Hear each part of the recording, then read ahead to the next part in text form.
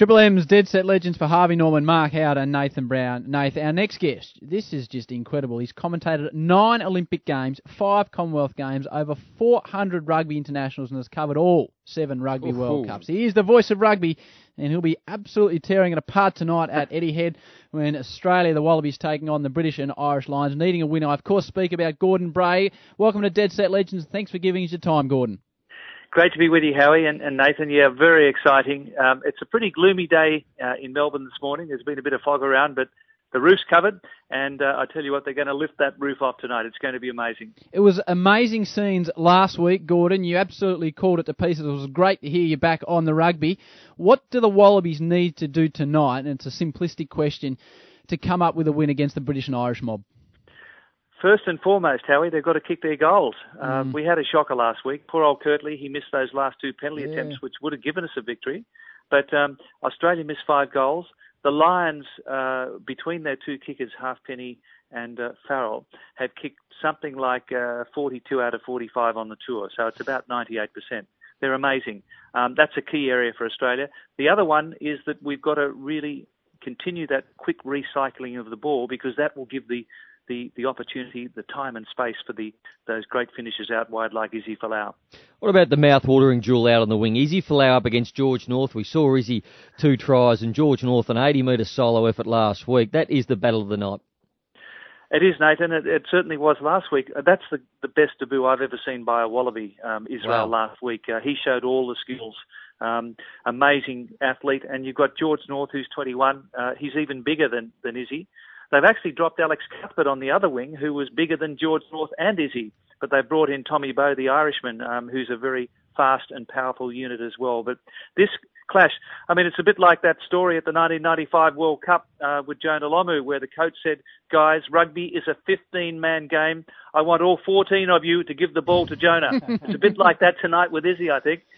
How much more scrutiny will he face? He was obviously a bit of an unexpected option for Australia last week. No doubt the British and Irish boys will be putting a lot more work into him. And you're right, Robbie Deans came out and said this week, well, we'll just give it to Izzy and see what he can do.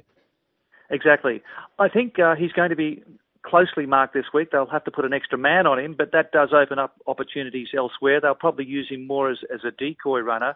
But again, it comes down to the fitness of the Aussie forwards and their ability to get the ball quickly into the hands of the fly half, James O'Connor, and also young Christian Lealiafano, who was knocked silly in the first 40 seconds. So that threw out the whole kilter of the Australian backline. So hopefully that cohesion will be there tonight.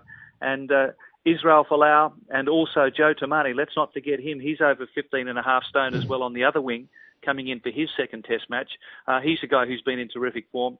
So they're the guys that can do a lot of damage. And then you've got a very instinctive, unpredictable commodity in Kirtley Beale at fullback.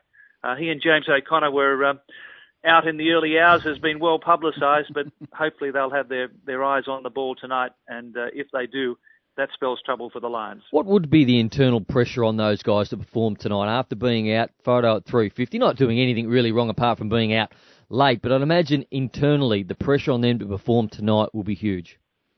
It will be. I think they're fairly mature in their rugby outlook in that sense. So I think it's water off a duck's back for those guys. I mean, these young ones these days are, that's the time they all go out, isn't it? I think it was their day off. I believe they both had a good sleep, which is really what Robbie Deans is concerned about with their rehabilitation and getting ready for the next match. And those 2 guys, I think, have a point to prove, not only to themselves, but also to rugby fans and sports followers, because if they look themselves in the mirror, they really let themselves down, and the team. Gordy, when was the last time you were out sort of doing some of your best work at 4:30 in the morning?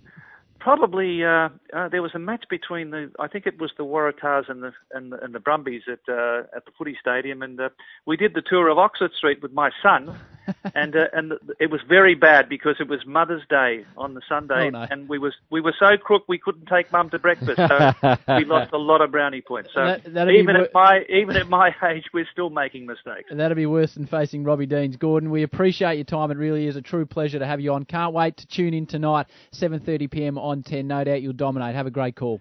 Yeah, we've got some great callers there in Matty Burke, and also John Eales is joining us, and Andy Nicol and Sterling Mortlock.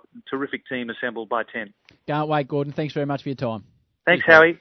Thanks, Nathan. A legend of the sport. Yeah. Just great to hear his voice. He's got a good voice, hasn't he? He has a fantastic voice. Up next, we'll chat to Matty Campbell from sportsbet.com.au with all the latest odds. This is Mark Howard, Nathan Brown. That was the guru, Gordon Bray, on the Dead Set Legends on Triple M.